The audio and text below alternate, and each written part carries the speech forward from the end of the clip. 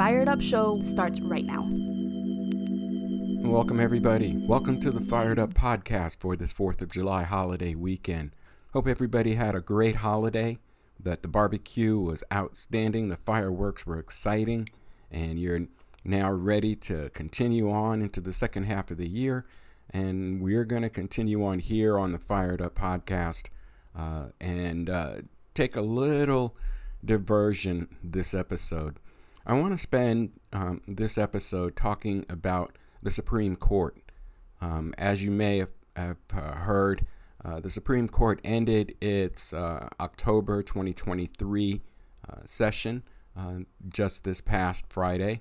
Their sessions go from the first Monday in October to the last Friday in June, and we have now passed that milestone.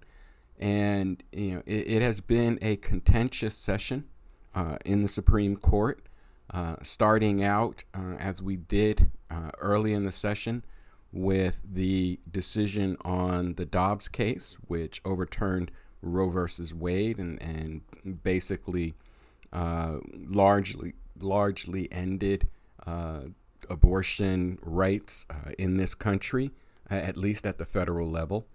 And not to be outdone, they have ended their session this year on a bang as well. And we're going to talk about the decisions that have been released based on the cases that were heard throughout the session, and cover in particular some of the key elements of things that the Supreme Court has decided that are going to have some major impacts on life here in the United States. So for starters, this was the first session of the term of the newest Associate Justice of the Supreme Court, Justice Ketanji Brown Jackson, who was appointed by President Biden to the bench and started her tenure on the court in October of 2022. So right away, her influence in the court is being felt. It's not exactly, lightning in a bottle and woo-ho big changes. However, the addition of Justice Jackson to the court has sort of a moderating effect on some of the other justices. She brings a wealth of experience and knowledge and intellect to the court, and she has been very vocal in many of her opinions written in dissent to some of the laws or some of the rulings, rather, that were brought forward by the court. Just to be aware, one of the things that has overshadowed the court is what appears to be and arguably is a political bent or influence in the court. The court currently sits at 6 conservative justices and 3 liberal justices, and I put those terms in air quotes. However, what we have seen over the course of this term, which will be discussed by far more scholarly Supreme Court experts than me over the coming years, is that the apparent addition of Justice Jackson, as I said, has had something of a small moderating effect on the performance of the court. Now, much of that is probably in response to, from the nature of the cases that the court has decided to take up this year. But what we have seen, as I said, is Justice Jackson has added her voice frequently in very sharp criticism of her colleagues on the bench with regard to decisions that were made and opinions that were written. And actually, in my opinion, that's a very refreshing uptake on what goes on in the court.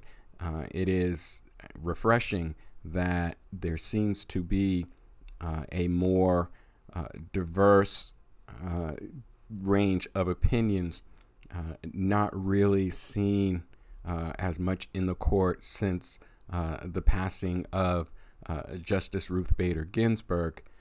And that too, as I said, is a refreshing change, and hopefully we'll see as time goes on, we'll see additional impacts of the newest justice and her liberal colleagues over the decisions that come out of the court. So, as I said, the Supreme Court this term ended their session with a bang, is the only way you can put it. There were two decisions that came down among the many decisions that were issued in the month of June.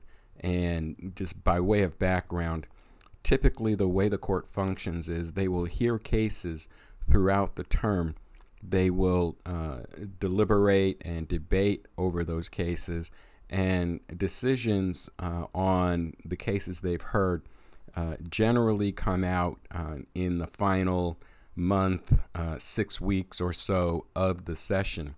So they will hear cases from from October on, and then unless there is an overriding need to execute a decision announcement in an expedited fashion, or if it's an emergency ruling, they will typically collect their rulings and release them, as I said, over about the last 6 weeks or so of the term.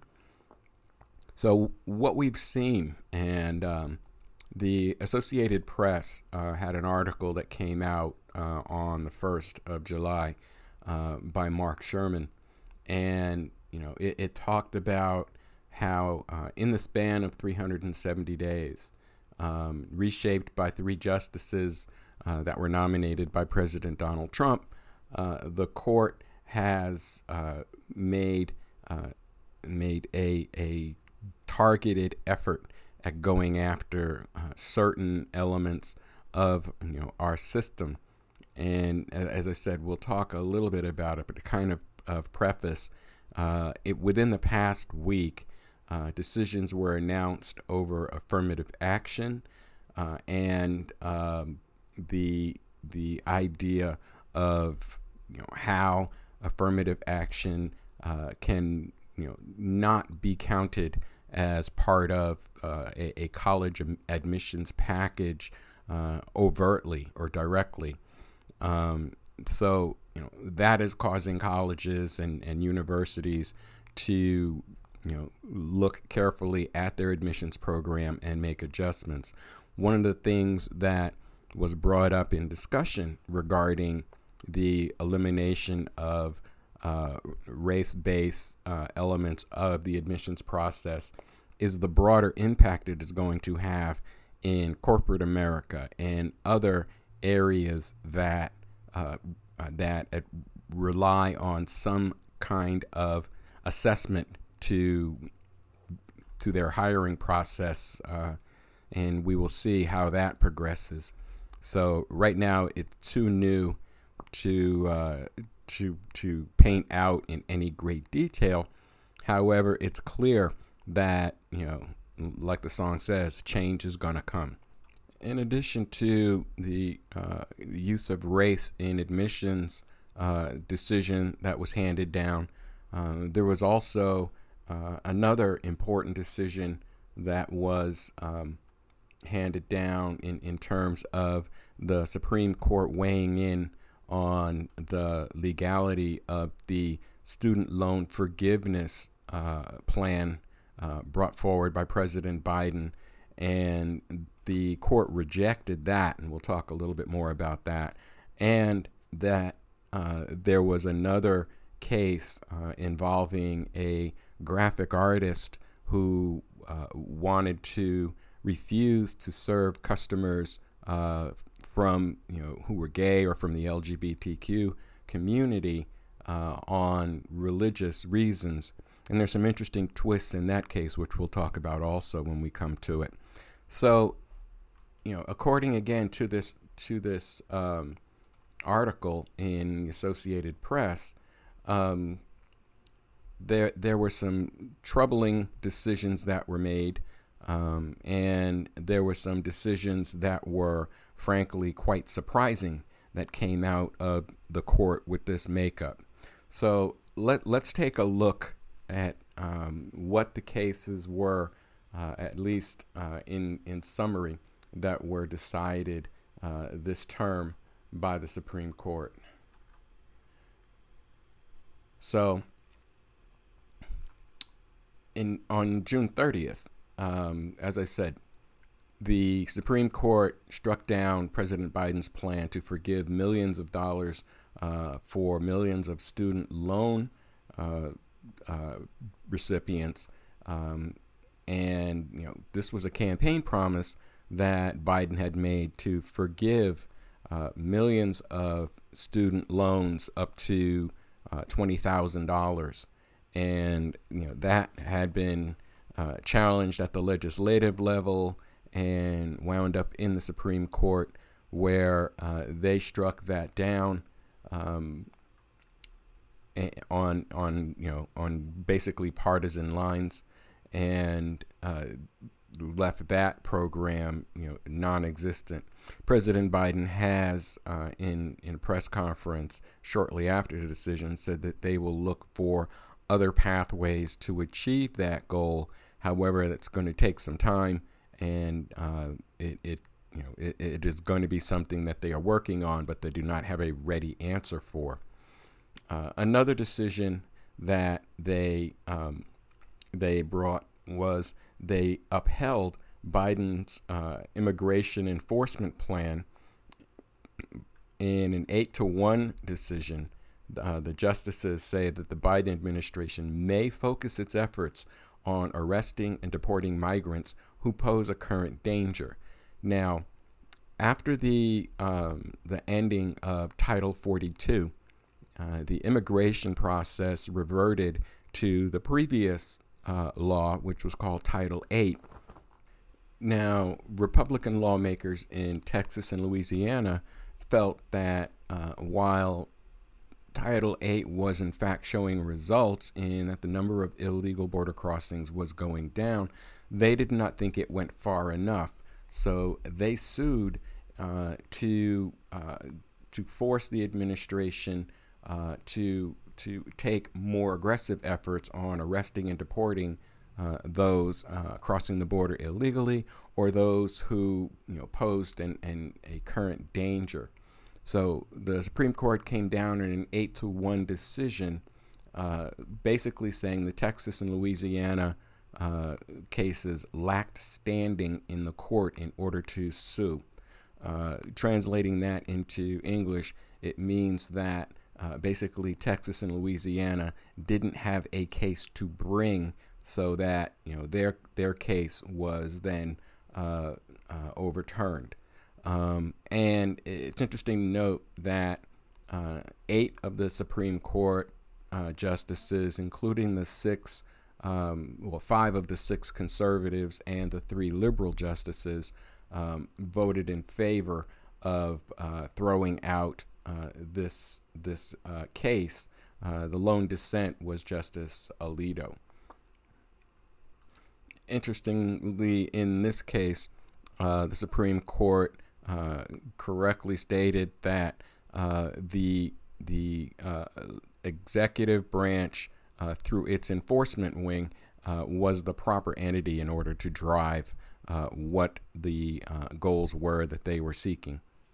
In another case related to immigration, particularly illegal immigration, the Supreme Court rejected a free speech challenge to a longstanding law that makes it a crime to quote, encourage or induce illegal immigration. So, efforts to encourage people to come to the border and cross the border illegally, which were thought, or at least proposed, to be under protected free speech, the Supreme Court said, no, that's not the case. In another case that was decided, the Supreme Court rejected a suit from the Navajo Nation seeking more water for the reservation. According to the case, the Supreme Court said that an 1868 treaty with the Navajos did not have an implied promise that they would have access to water. So there's controversy around that decision as well.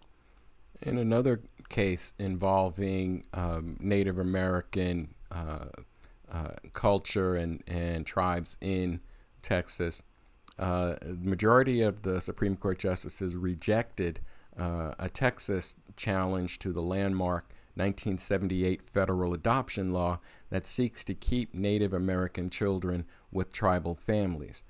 This suit came about where families in Texas were suing to allow the adoption of Native American children to non-Native American families, even though there were families within the tribe that were eligible and could be adoptive parents to those children. Another decision that came up, and this one kind of came out of left field. This was announced on June 8th, where the Supreme Court, they upheld the Voting Rights Act in a ruling against Alabama Republicans. And they basically upheld the reach of the Voting Rights Act, ruling that Alabama must draw an election district that would likely favor a black Democrat. And we talked about this in a recent podcast, which you can find at our archive site, where all of or the majority of black voters in the state of Alabama were corralled into a single district where, according to the percentages and numbers by their own rules, there really should have been more than one district. So suit was brought, it made its way to the Supreme Court, and the Supreme Court upheld that Alabama has to draw its districts differently to allow for the opportunity for a black candidate to be voted upon by more black people in those districts. On June 1st, the Supreme Court warned unions against strikes that damage an employer's property. And this one comes out of union workers have a right to strike, but not to damage a company's property, according to the Supreme Court. Workers are not indentured servants, is a quote from Justice Ketanji Brown Jackson in dissent. So the Supreme Court came down on the side of, putting unions in somewhat of check over destroying property, as they allege, under the premise of a labor dispute or strike. In another decision, Supreme Court, and this was an important one, it limits EPA protection for wetlands, favoring property rights over clean water. And this one, in a 5-4 vote, they ruled to limit federal protection for wetlands in a property rights case, saying the Clean Water Act does not usually apply to the marshy areas. Now, this does represent something of a setback in protection of wetlands areas, probably opening the door for a lot more development in those areas. And there was another decision that came out on Friday, and this one, a couple of decisions. There was a case coming out of North Carolina that was wildly anticipated for its impact on control of the legislative process, and involved what was called the independent legislature theory. And again, we talked about this on a prior podcast as well. This theory of independent state legislatures is based on a single sentence from the Constitution, basically that cites that state legislatures have control over the time, place, and manner that elections, including federal elections, are held. and the argument was being extended to say that the state courts and even the state governor have no impact or no control over how and where elections are held, and in fact the outcomes of elections can be overturned and replaced simply based on the whims of state legislature. This was, largely debunked as a radical and impractical theory, yet it was still being pushed as a methodology for, in this case, the state of North Carolina, to justify its radical gerrymandering of the voting districts in its state, essentially to exclude, non-Republican, black and Democratic voters by herding them into single districts where, by the percentages of population, they should have more than one, similar to the Alabama case. So the Supreme Court struck this down, hopefully putting a firm lid on this wackadoodle theory of an independent legislature, and realigning the states back the way it was initially designed by the founders.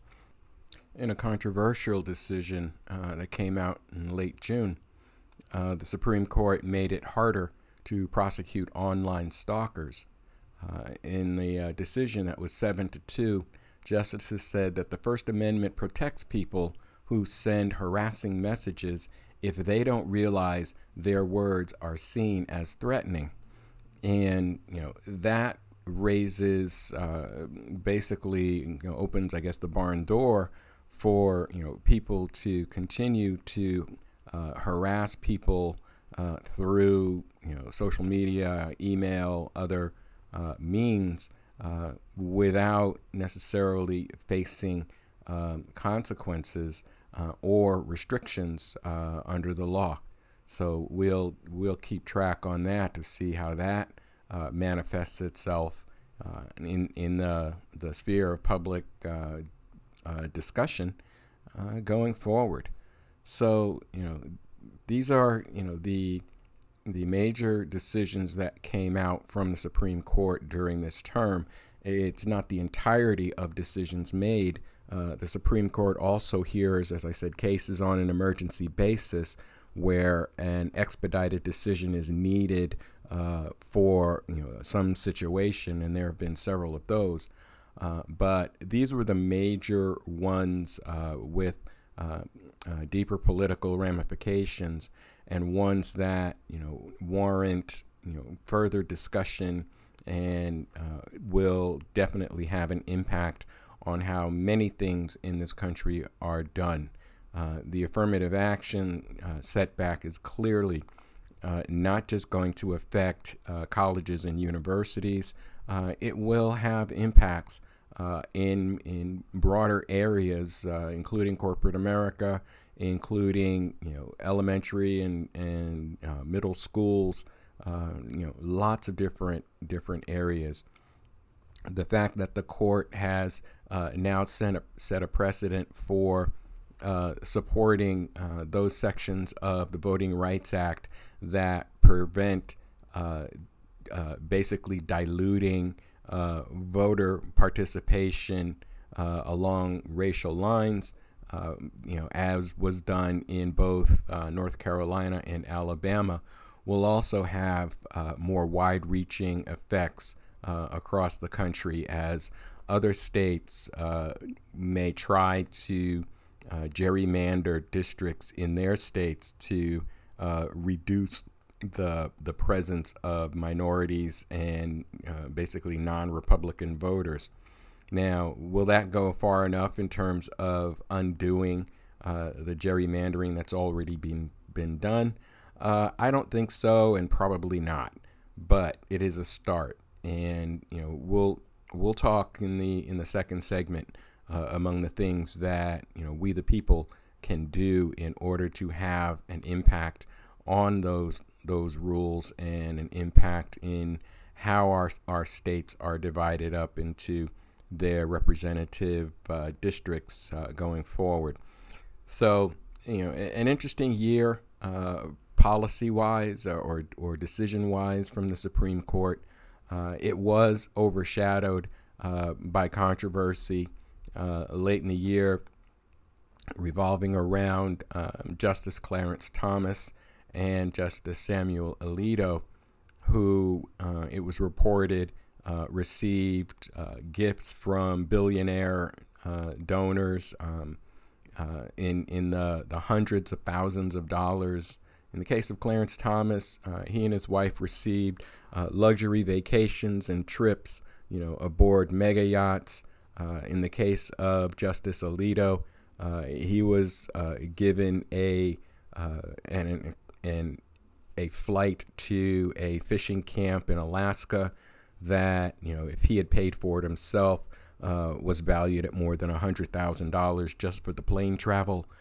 So there are some calls coming out of Congress for some type of ethics controls to be put in place in the Supreme Court. Now, federal courts up and down the line below the Supreme Court, they all have to abide by federal ethics rules in terms of reporting gifts and donations over $1,000. This does not apply, apparently, to the Supreme Court. And that is something that has generated calls coming out of Congress on both sides of the aisle, truthfully, that there is some type of ethics rules that need to be put in place, and pressures being brought upon Chief Justice Roberts to take control of his court and issue or establish some types of ethics rules. The Constitution says that Congress has the power to regulate the Supreme Court. They have been historically hesitant to do that. However, given the controversial nature of the decisions we've seen this term and looking ahead to what's coming down the pipe for next term, and we'll pick up with a little bit of that after the break, there may be renewed calls for things like ethics rules to be put in place. There's also been a call that is receiving increased volume about expanding the court to mitigate some of its conservative nature and bring perhaps a little more balance to the court. There are pluses and minuses to that idea, and again, after the break, we'll touch on that a little bit here in the show. So we're going to take our break right here. You're listening to the Fired Up podcast right here on WJMS Media. If you're new to the program, please send an email letting us know what you think. Also, share with friends and your circle so that we can get their input on how we do. This show is dedicated to the political system here in this country, and I truly welcome feedback and comments from the listeners about how we do what we do and what our content is, what your thoughts and opinions are on it. So again, send an email, firedupradio@yahoo.com. All right, we'll take our break here. We'll be right back with more of Fired Up right after the message. This is John Stossel. Anything that makes it harder for you to speak limits your life. So if stuttering affects you or your child or someone you know, you can call the Stuttering Foundation for help. The number is 800-992-9392. That's toll-free 800-992-9392. Or you can visit their website, www.stutteringhelp.org. They can refer you to expert help in your state. And welcome back to Fired Up right here on WJMS Media. We're talking this episode about the Supreme Court, the term that has just finished as of the end of June. And now we're going to take just a brief look forward to at least a couple of things we can expect to come to the court in the coming term that will start the first Monday in October. So, having completed their term, the justices are now on their summer break, which will, as I said, go until the first Monday in October. Nice gig if you can get it. The court will come back and take up a whole new list of cases, and generally they announce the cases that they are going to be reviewing starting when the term starts. But there are a couple that are on the docket right now that they are going to talk about. The court in the coming term will examine the legal fallout from last year's expansion of gun rights. And this involves a case over a domestic violence gun ban that was struck down by a lower court. So they are going to weigh in on Second Amendment implications and so forth as they examine this case. And even though the Dobbs decision in some areas severely restricted access and abortion rights, there's still a new legal battle over abortion that could make its way to the court in coming months. In April, the court preserved access to mifepristone, a drug used in the most common method of abortion. Right now, there is a lawsuit involving mifepristone making its way through the federal courts, and it is likely going to land on the Supreme Court doorstep come the fall. And there's other issues that the court will take up through cases that are coming their way. They're going to have opportunities to additionally constrain federal regulatory agencies. There's a case out there that asks them to overturn the so-called Chevron decision that defers to regulators when they seek to give effect to big picture, sometimes vague laws that are written by Congress. This 1984 decision has been cited by judges in more than 15,000 cases. And, there's much more to come. As I said, the court usually announces its docket either as the October startup approaches or just after the session takes effect in October. So, of course, we will keep an eye out. We'll bring you any information on, prospective cases that will be coming to the next session of the Supreme Court. I want to turn the page a little bit and talk about what we as the voters, what we as the electorate can do regarding, our feelings on the Supreme Court.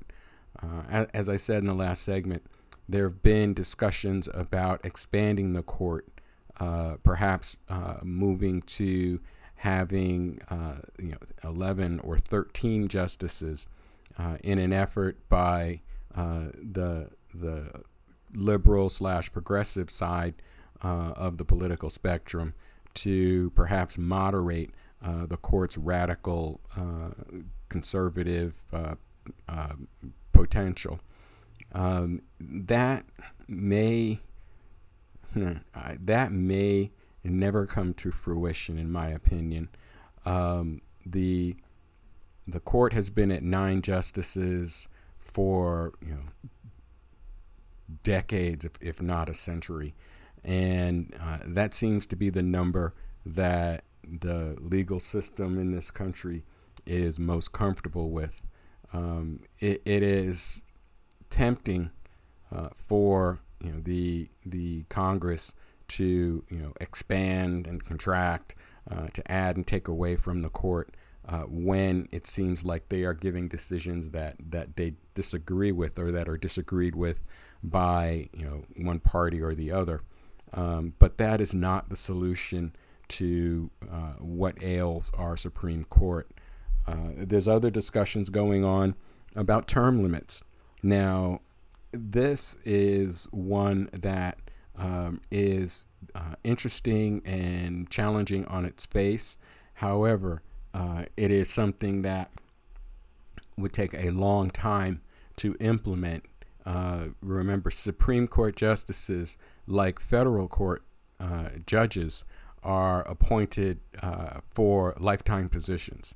So that means that in order for term limits to be applied, it would have to apply to incoming justices or new justices, while the existing ones would essentially serve until either they resign or they pass away.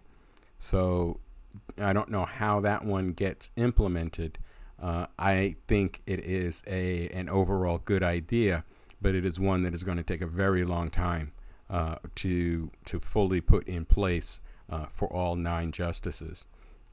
Keep in mind that the youngest justices are, perhaps in their late 40s or early 50s. So we could be looking at, 20 or 30 years on the bench. So we will see how that progresses.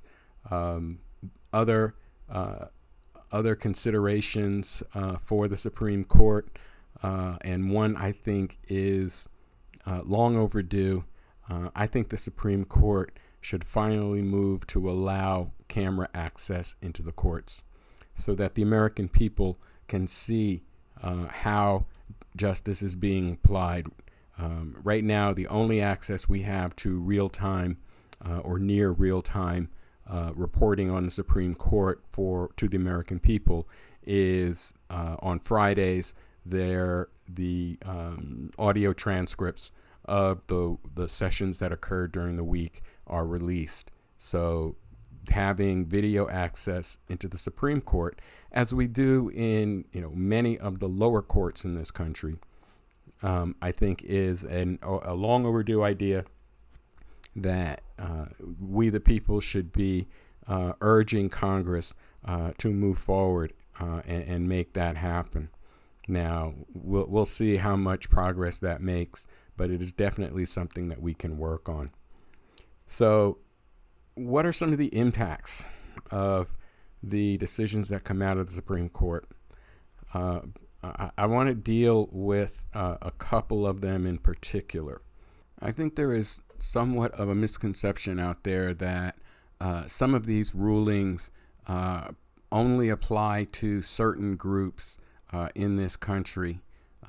For example, rulings on affirmative action are only applicable to minority student or minority applicants.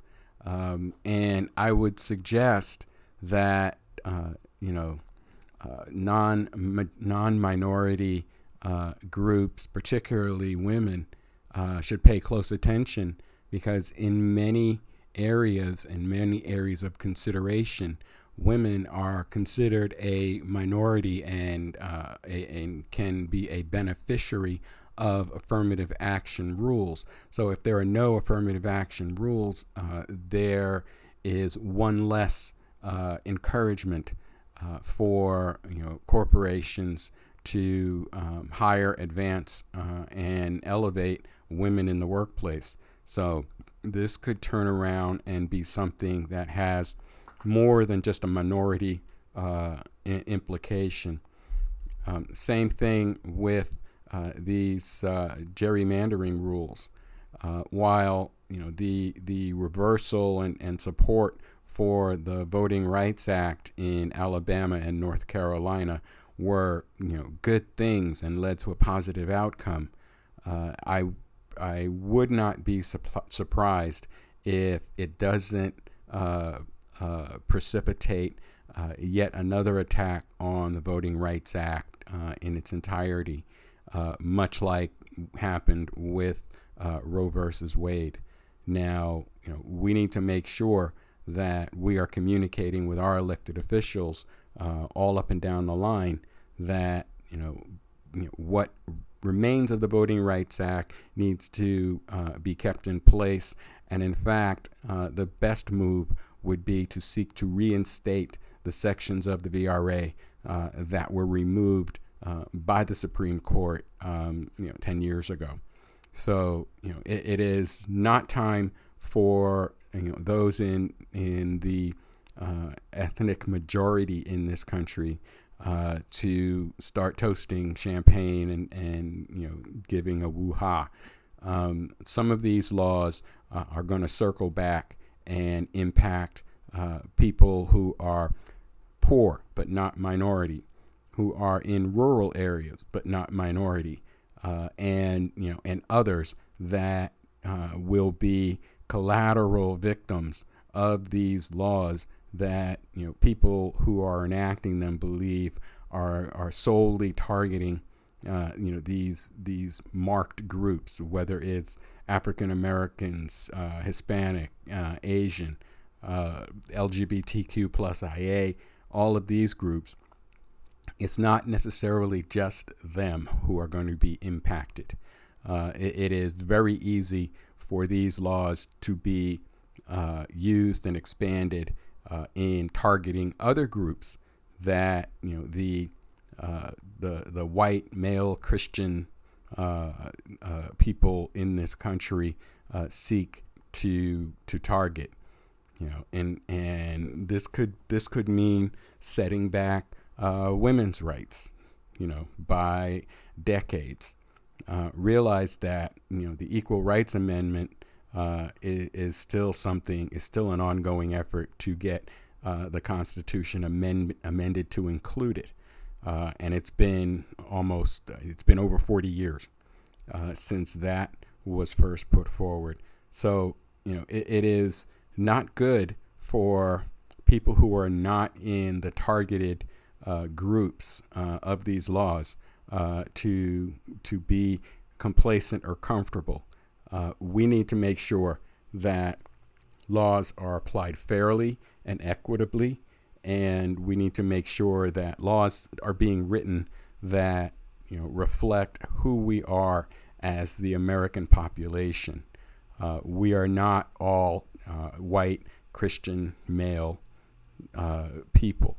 This is a country of a diverse population. It gets more diverse every year, and we need to recognize that. And that means that our laws need to be fluid and dynamic and be available to be changed, and that we are willing to change them as we go on through this journey. The key point is that we, the people, must remain vigilant.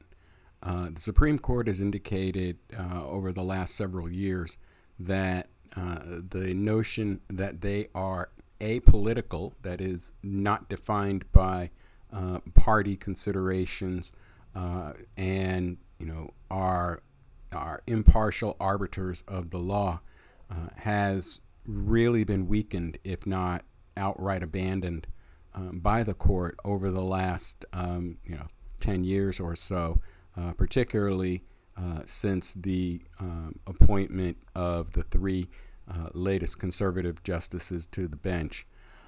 There's an article that came out in Newsweek on Sunday that talks about some of the things that the court is or could be looking at, and one of them is further restrictions or further considerations on LGBTQ plus rights cases. After the case that was decided this past week in 303 Creative LLC versus Elenis, the case with the web designer and whether or not a business can in fact refuse to provide services to someone from the LGBTQ plus group based on their religious preferences. There are more areas that the Supreme Court may be brought before them to further include restrictions. So it is clear, excuse me, that is one area that the Supreme Court may well weigh into. As I said, with regard to the mifepristone medication, there are still areas in the women's health and reproductive rights arena that the Supreme Court may yet weigh in on.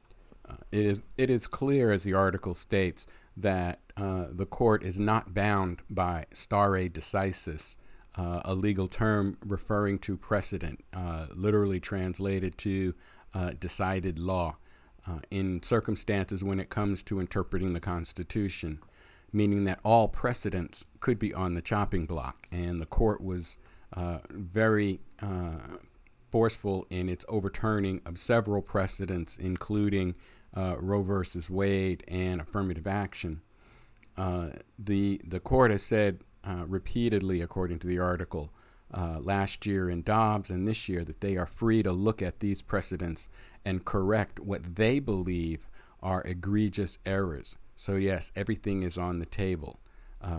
Justice Clarence Thomas said in his concurrence in the Dobbs case, that is exactly what he said, that there are other laws and other precedents that the Supreme Court is willing to take a look at, and basically issued the call for the lower courts to funnel cases up to them so that they can in fact weigh in on those. The article pointed to a number of cases that could be at risk of being overturned. These include Loving versus Virginia, which made interracial marriages legal nationwide; Griswold v. Connecticut, which prevents bans on contraceptives for married couples; and Obergefell versus Hodges, the case that made same-sex marriage legal nationwide. So, as concerning as the decisions that came out of this term of the Supreme Court, there's still more ahead that we need to be aware of, that we need to be conscious of, and that we need to be ready to let our elected officials know where we stand on it. The 6-3 supermajority that the court now enjoys is something that clearly seems to be emboldening them to take on cases that in prior years would not have been possible or practical for them to do so. As the article states, this conservative supermajority seems to have prioritized prosecuting a particular ideological agenda ahead of well-worn methods of interpretation and restraint that has guided the court throughout its history. Now, as I said earlier, Congress has the authority to rein in the court. Lawmakers could limit its jurisdiction, expand the court, cease its funding, or impose a code of ethics that the justices must follow, although doing so may be difficult due to Congress's inability to work together, was noted in the article. Similar concerns grew after the court's Dobbs ruling last June, which overturned Roe v. Wade, after Justice Clarence Thomas wrote in his concurring opinion that, quote, the court should reconsider all of this court's substantive due process precedents, including Griswold, Lawrence, and Obergefell. He described the precedents in these cases as demonstrably erroneous. So, the work is not done. These concerns are calls to codify things such as same-sex marriage. Last year, President Biden signed into law the Respect for Marriage Act, which requires states to recognize marriages performed in other states, but would not require states to issue marriage licenses to same-sex couples should Obergefell be overturned. So, there is a lot of work to be done, both at the legislative and congressional levels, but also there is a lot of work for us to do. We need to make sure that we are having these conversations with our elected officials, for one thing. For another, we need to make sure that we don't sit back on what we presume to be nationwide victories with these gerrymandering cases being decided the way they were. We need to make sure that number one, regardless of whether or not your state has a gerrymandered state map assigned to it, that we are registered, that we are engaged, and that we get out and vote. That is the only way that we are going to turn this around. Now, remember, it is going to take time to undo what it has taken time to put in place. The gerrymandered system that some 28 states, I believe, are now under is going to take a number of years and a number of election cycles to reverse or to mitigate. This is a process that has been underway for more than 50 years. It is not something that we are going to reverse in 2024. We are probably going to be fighting this battle for many election cycles to come, but it is a battle that we have to fight. It is a battle that we must continue to fight, and we need to let our elected officials know that we are going to fight this battle. That the idea that one group or a collection of groups can be marginalized at the state level through a process of unfair gerrymandering and creating districts that aren't representative of the populations they profess to represent, that give one party excess power that, according to the rules of majority, they should not have, and that isolate and disenfranchise groups of voters based on whatever criteria you want to name, whether it's race, ethnicity, sexual preference, marriage status, whatever the case may be. The concept of the United States was built on widespread democracy, on one person, one vote, on equal representation under the law. And we need to make sure that our elected officials remember that's the principle that they are supposed to be working under. Now, if they are unwilling or unable to work under those, or if we continue to see the kind of crazy responses that we see coming from the parties, then they need to understand that changes will be made, and that the people, not the politicians, are the agents of that change. So our homework assignment is clear.